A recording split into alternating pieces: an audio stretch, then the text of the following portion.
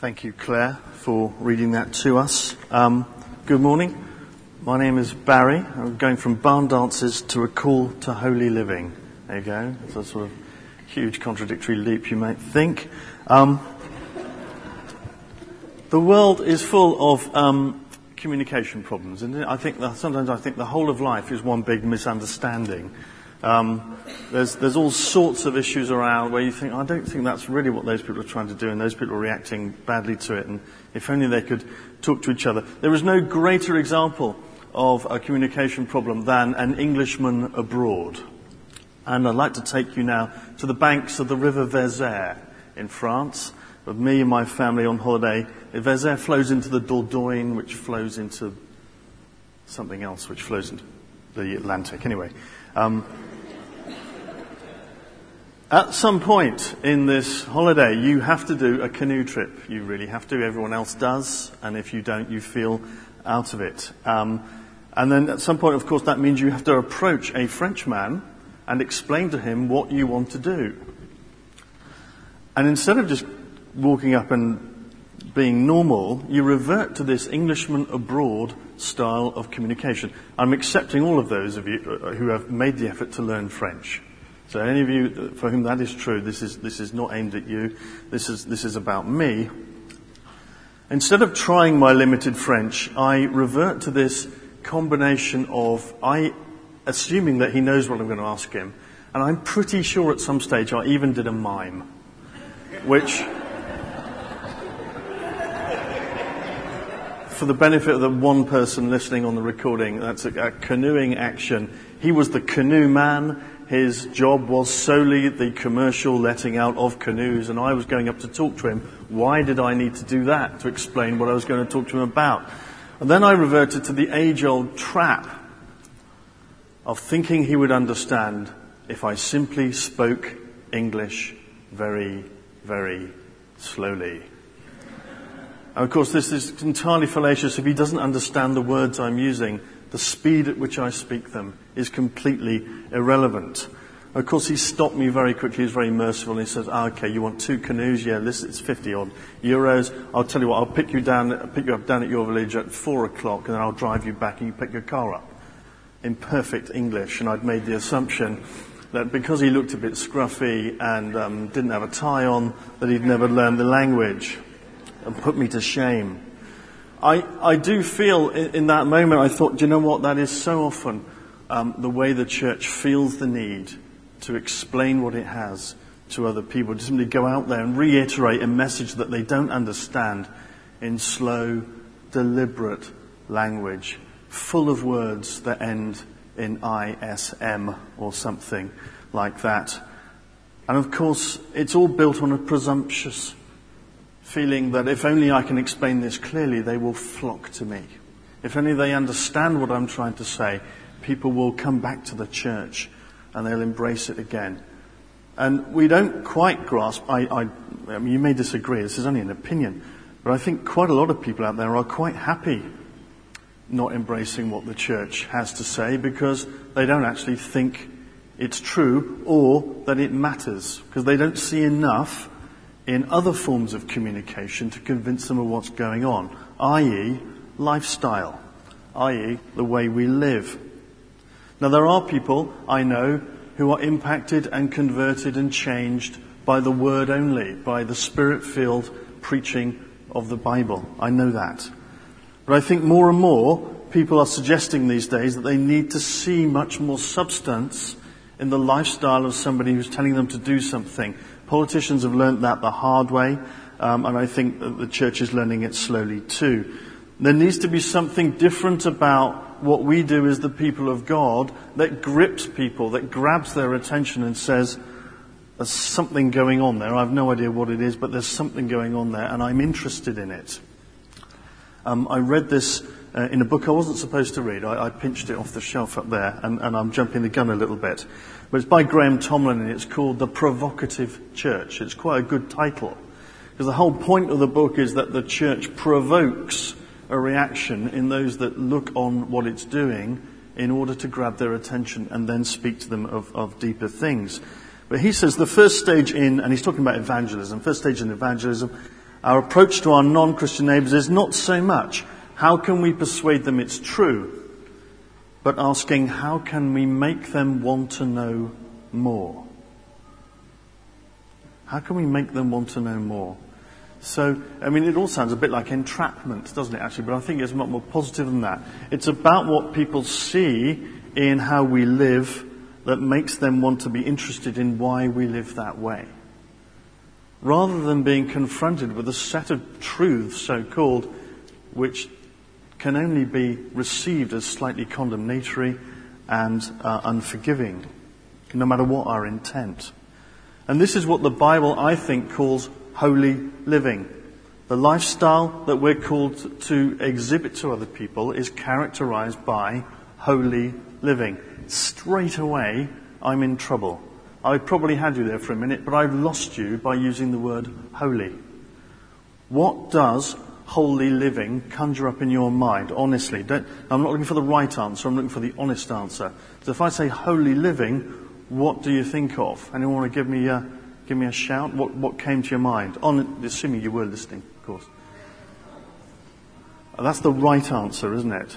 But what's the picture that comes? That's what it should be. What's the picture that comes if you say holy living? Pardon? Being a monk. Okay, that's quite a good picture of what I'm trying to get. Anyone else? Faultless. Okay, so that's unattainable, isn't it? That's actually impossible. So you can instantly see that when we use terms like that, there's a set of baggage associated with the word, which is not intended to be associated with the word, which puts people off straight away. It even puts me off. I say even, I don't know why I said even, but it does put me off. I don't like that word. I don't understand what it really means. There's a quote in Philip Yancey's famous book, What's So Amazing About Grace, that goes like this. He says, recently I've been asking a question of strangers. When I say the words evangelical Christian, what comes to mind? And in reply, mostly I hear political descriptions, student pro-life activists or gay rights opponents or proposals for censoring the internet. I hear references to the moral majority, an organization disbanded years ago. Not once have I heard a description of grace. Apparently that is not the aroma Christians give off in the world. So when we talk about holy living and what we associate with it, at the moment, assuming Philip Yancey is right, and I suspect he is, the message we send out is not the message that is received. That what people hear and see is something that's maybe not that helpful. And although my knowledge and background says that holy living should conjure up a positive picture, it actually doesn't, not the words. And that's because it's very hard to paint a positive picture which is gripping and attractive and compelling if it's about lots and lots of things you're supposed not to do. If it's characterized in things you're supposed to eschew or shun, it's a back foot message. It's a defensive message. It's something to do with things that you need to repent of instead of embrace. And it becomes an inherently negative narrative. So I think the problem is in the mind. It's about that picture which is conjured up when you hear a word. If you're in advertising and in marketing communications, you'll probably know exactly what I mean. What comes to mind when you say that word? And part of it, I think, is the way that we read the words. So if you were to pick up this passage, which Claire read, and read it in the old King James Version, verse 13 would read slightly differently. But the first three words would be completely different. It would say, gird up the loins of your mind. Now, does that make it clearer? Is that really... gird up the loins of your mind, which is a literal translation of the Greek. That's what the Greek says. Now, bear in mind, this is a letter, so it's written by Peter into a context where people would understand what these colloquial phrases would mean. And he says, gird up the loins of your mind. Now, by the time we get to the NIV or the New Living Translation or many others, it's simply become think clearly. which is a bit rubbish, really. That's a thoroughly uninspired way of translating what Peter's trying to say, for the sake of readability. There's a bit of a trade-off there. Okay, it is much easier to read, but we've lost an undercurrent of what that phrase meant to the people that Peter was writing to. Now, in Peter's day, people would wear very long flowing robes. They still do in the Middle East. It's the right thing to wear. It's practical, and of course there would have been cultural reasons for it too. But it's not very mobile. And I know this because my long-standing memory of getting ordained is nearly tripping up going up the steps of St. Paul's Cathedral. Just trying to, walk in a skirt. It's just not that easy. So if you want to run, forget it. What you've got to do is pick it up and tuck it into the hem of your belt and free your legs so that they can move. So when it says gird up the loins of your mind, he's drawing on the analogy of a man running or freeing himself to run, but applying that to your thought life. So straight away, he wants to get us into a positive, mobile, dynamic way of thinking. Not what we necessarily associate with holy. So for Peter, the word is it's a dynamic concept, something to do with movement and change and running and freeing yourself, not hampering yourself. And actually, holiness usually, it colloquially means the opposite. It doesn't mean freeing yourself up at all. It means restricting yourself. So girding up the loins of your mind means to free yourself of something that would stop you moving, stop you going forward, and being energetic and positive. And then it moves on and says let's look at verses 13 to 17. And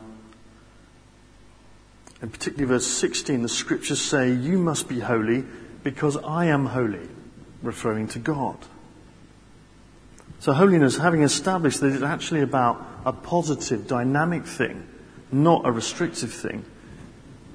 It's about reflecting the nature of God. So if we read that verse and say, "You are holy, therefore I must be holy," we can either say, "Oh, that's because I owe God a duty of holiness," and straight away we become religious. Or we can say, "You are holy, therefore I must be holy because I am a reflection of you." If I reflect you accurately, God, I will be holy. And that can only be positive. That's not a religious thing to do with keeping rules. It's about something that is radically inspiring and puts me in the line of God's light and glory as a reflective mirror of what he's like. Be holy because I am holy. I create, I sustain, I save, I heal, I love, I mourn with the sorrowful, I rejoice with the happy. That's what being holy is like, so try and be like me. Be holy because I am holy. And there are ways of living, of course, that reflect that image of God and ways of living that do not. If they do not, I would question whether they are holy at all.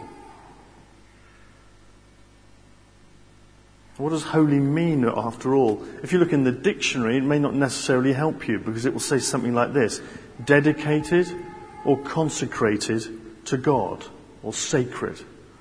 And that's partially true. I can't say that that's untrue.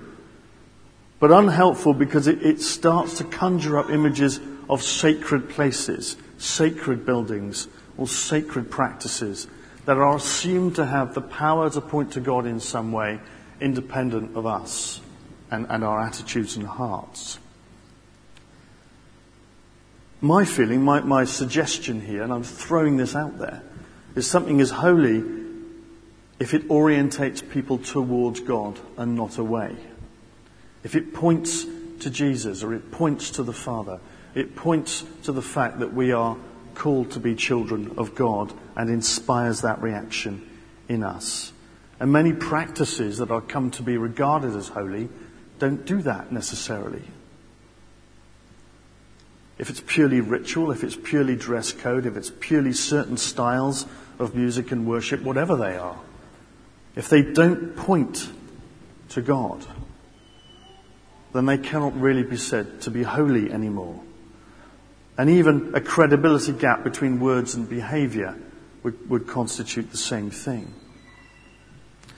If you read Acts 2 verse 44, it will say that the church grew in favour with the people. You know the context of Acts 2 where the church is exploding in growth and that they're seeing signs and wonders. They've got a certain lifestyle that apparently grew in favour with the people. Now, do you think that means that they went around people-pleasing, just doing things to be nice? It may do. I doubt it. I think it means that they grew in favour with the people because the people saw something radically different in them and were inspired by it to join them. And that, I think, is what holy really means. Behaviour and lifestyle that points people to God. Emulating God's heart, reflecting his image to people, and fulfilling our call to be ambassadors for Christ, or emissaries for God, mirrors of his character for other people to see. If it points people to God, then it's holy. If it erects a barrier to God, I don't think it is. Remember when Jesus died, the curtain, which led to the Holy of Holies, was split from the top to the bottom. And it was just God indulging in picture language, saying the barrier to me is open. I want you to be drawn to me, not excluded from me. And what my Son has just done on the cross has made that possible. Thirdly, there's another interesting phrase here which Paul writes in verse 17. Live in reverent fear of him, that's God, during your time as foreigners in the land. So you are where you are. You're living in what has always been regarded as your home. And God now says you are foreigners in the land. What does it mean to be a foreigner in the land? Now, it can be misused. I remember in my childhood people singing songs that went, "This world is not my home, I'm only passing through." Has anyone ever sung that song? This is going back a long way, okay? Pre-Reformation, more or less. But there's this concept that I'm a foreigner in this land, I don't belong to it, and my real home is in heaven. Now, I know there's an awful lot of stuff that you could say about that, which would affirm that to be true as the source of our hope, our eternal hope. But it does carry a very negative danger, that we see no responsibility to where we are now, and that it's all about then, and somehow it'll all come good in the end. A Christian, I believe, is someone who is a citizen of the kingdom of heaven, but living in the kingdom of this world, and very deliberately so. His purpose is to be there to bring the kingdom of heaven into this world, to show its values, passions, thoughts, priorities, and point people again to God.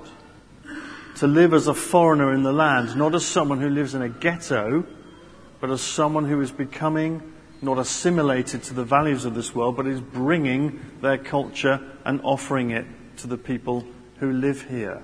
You can probably think of many examples of cultures who have come to this country and they've offered their culture to us, and we've taken it and said, we really like that. Most restaurants that we go to are probably in that category these days. It doesn't have to be this negative reaction we have sometimes, or that you hear about some people having, to being a foreigner. Foreigner here doesn't mean somebody on holiday or someone in exile. It's a long-term resident exhorted by God to bring good news, bring the salt and light and flavour of their culture into this other culture that needs it and will value it. And Peter urges his followers to live holy lives that bring the kingdom of heaven, where they come from, to the kingdom of this world where they're living. And that's about living distinctively, about being fantastically different. Not just in what we say, but mostly in what we are and therefore do. I just a reflection, and again, you're perfectly free to disagree with me. It's the 10th anniversary today of 9/11, isn't it? And quite understandably, there's an awful lot of focus on that and reflection on what's gone on. And although you look about what the reaction to 9/11 was, and I listened to a play on the radio yesterday charting the American president's reaction during the day. It was quite a clever play. And of course, quite naturally at the time, it was all about vengeance and making those who were responsible pay the price for what they'd done. You may look at what's happened in the ensuing 10 years and say, and ask yourself, was it effective? Has it achieved what it set out to do? Maybe it has. I don't know. You might also ask yourself, was it justified? And you may even answer, yes, it was. Time will tell. But bear in mind, it was for predominantly Christian nations who reacted. Whatever that term may mean, was it distinctive? Did we, the nations of Christendom, if we still deserve that title, go about resolving that conflict in a way that was distinctively Christian as Christ would understand that term, or not? Have we solved the problem? Have we merely moved the problem into phase 2 or phase 3 and perpetuated it? I'm not sure that what we did was that distinctive. It may have been justified, it may have been effective. I think there are doubts about both of those. But was it distinctive?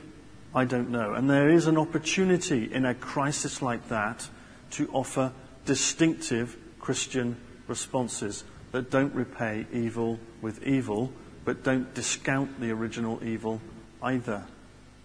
That's extremely difficult. But that is distinctive, holy living that speaks volumes to a watching world. Now, for us as individuals, we will seldom, if ever, get faced with problems like that. But we have equivalents of it every day. Opportunities to be distinctive in our speech, the way we talk. Paul writes a very similar passage in Colossians 3 about holy living, where one of the things he's concerned about is what comes out of our mouths, the way we speak to people and about them. And he urges them to amend that and put to death and remove unhelpful speaking, because language reflects what's in our heart. I've had calls on occasions to stop and ponder Christian behaviour in shops and restaurants, where you think, why are you speaking to that person like that? Just because you're paying money doesn't give you the right to speak to them like that, and you're supposed to be a Christian.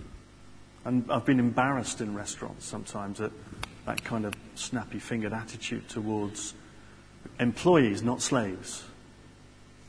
I think that's not distinctive. That's just the same as anybody else. That's not living differently. What line do you take in conflicts in the workplace? Conflicts in the workplace can be quite powerful things and do great damage. What is your role in negative relational situations? Do you make them do you make them better or worse? Negative situations are a massive, massive opportunity to live distinctively, to show people other ways of resolving things which come from the heart of Christ and not from the wisdom of the world.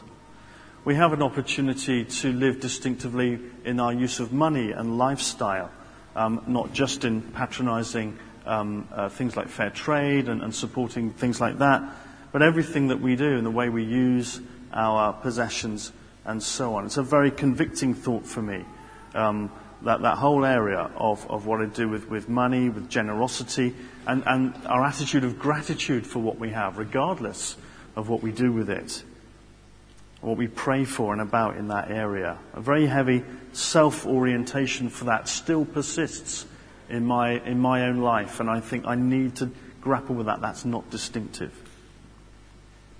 Also being servants. Just read a great book about servant evangelism and how the world responds to people lowering themselves, humbling themselves, and behaving like Christ.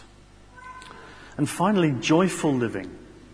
Verse 18 talks here about being ransomed, about being freed. And holy living for me is about being joyful about that fact, appreciating what it means and showing it in our everyday life, that we should go around with at the very least a glass half full attitude, if not a glass flowing over, an overflowing attitude.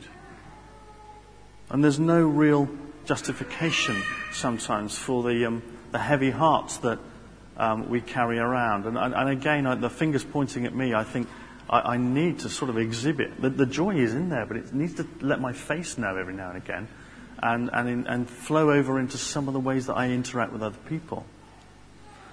All of that, for me, is holy living. Much, much less to do with what we do in this space here, particularly at the front here. I mean, there's a definition of holy that includes what we do in sacrament. But I think it's a much broader and more dynamic definition. What the Bible calls holy means set apart. It means different, distinctive, and pointing to God. In the early church, it resulted in a lifestyle that was so radical and different that it won favour with the people and caused people to come to Christ. It is a dynamic and positive concept. It has a power associated with it, not just of awe for God in worship, but overflowing in a lifestyle of distinctiveness, of difference. And it is the language of God. It's the universal language that everyone understands. And something that is so compelling when it's done sincerely and continually and genuinely that people want to know more. They want to understand more. And at that point, we tell them, well, this is the cross. This is what God's done for me. This is why I live the way I do. And that's why I feel forgiven and in relationship with God and in a good place with Him. And that's what's on offer to you if you come and join our church. John, can I invite you, the worship team, to come up?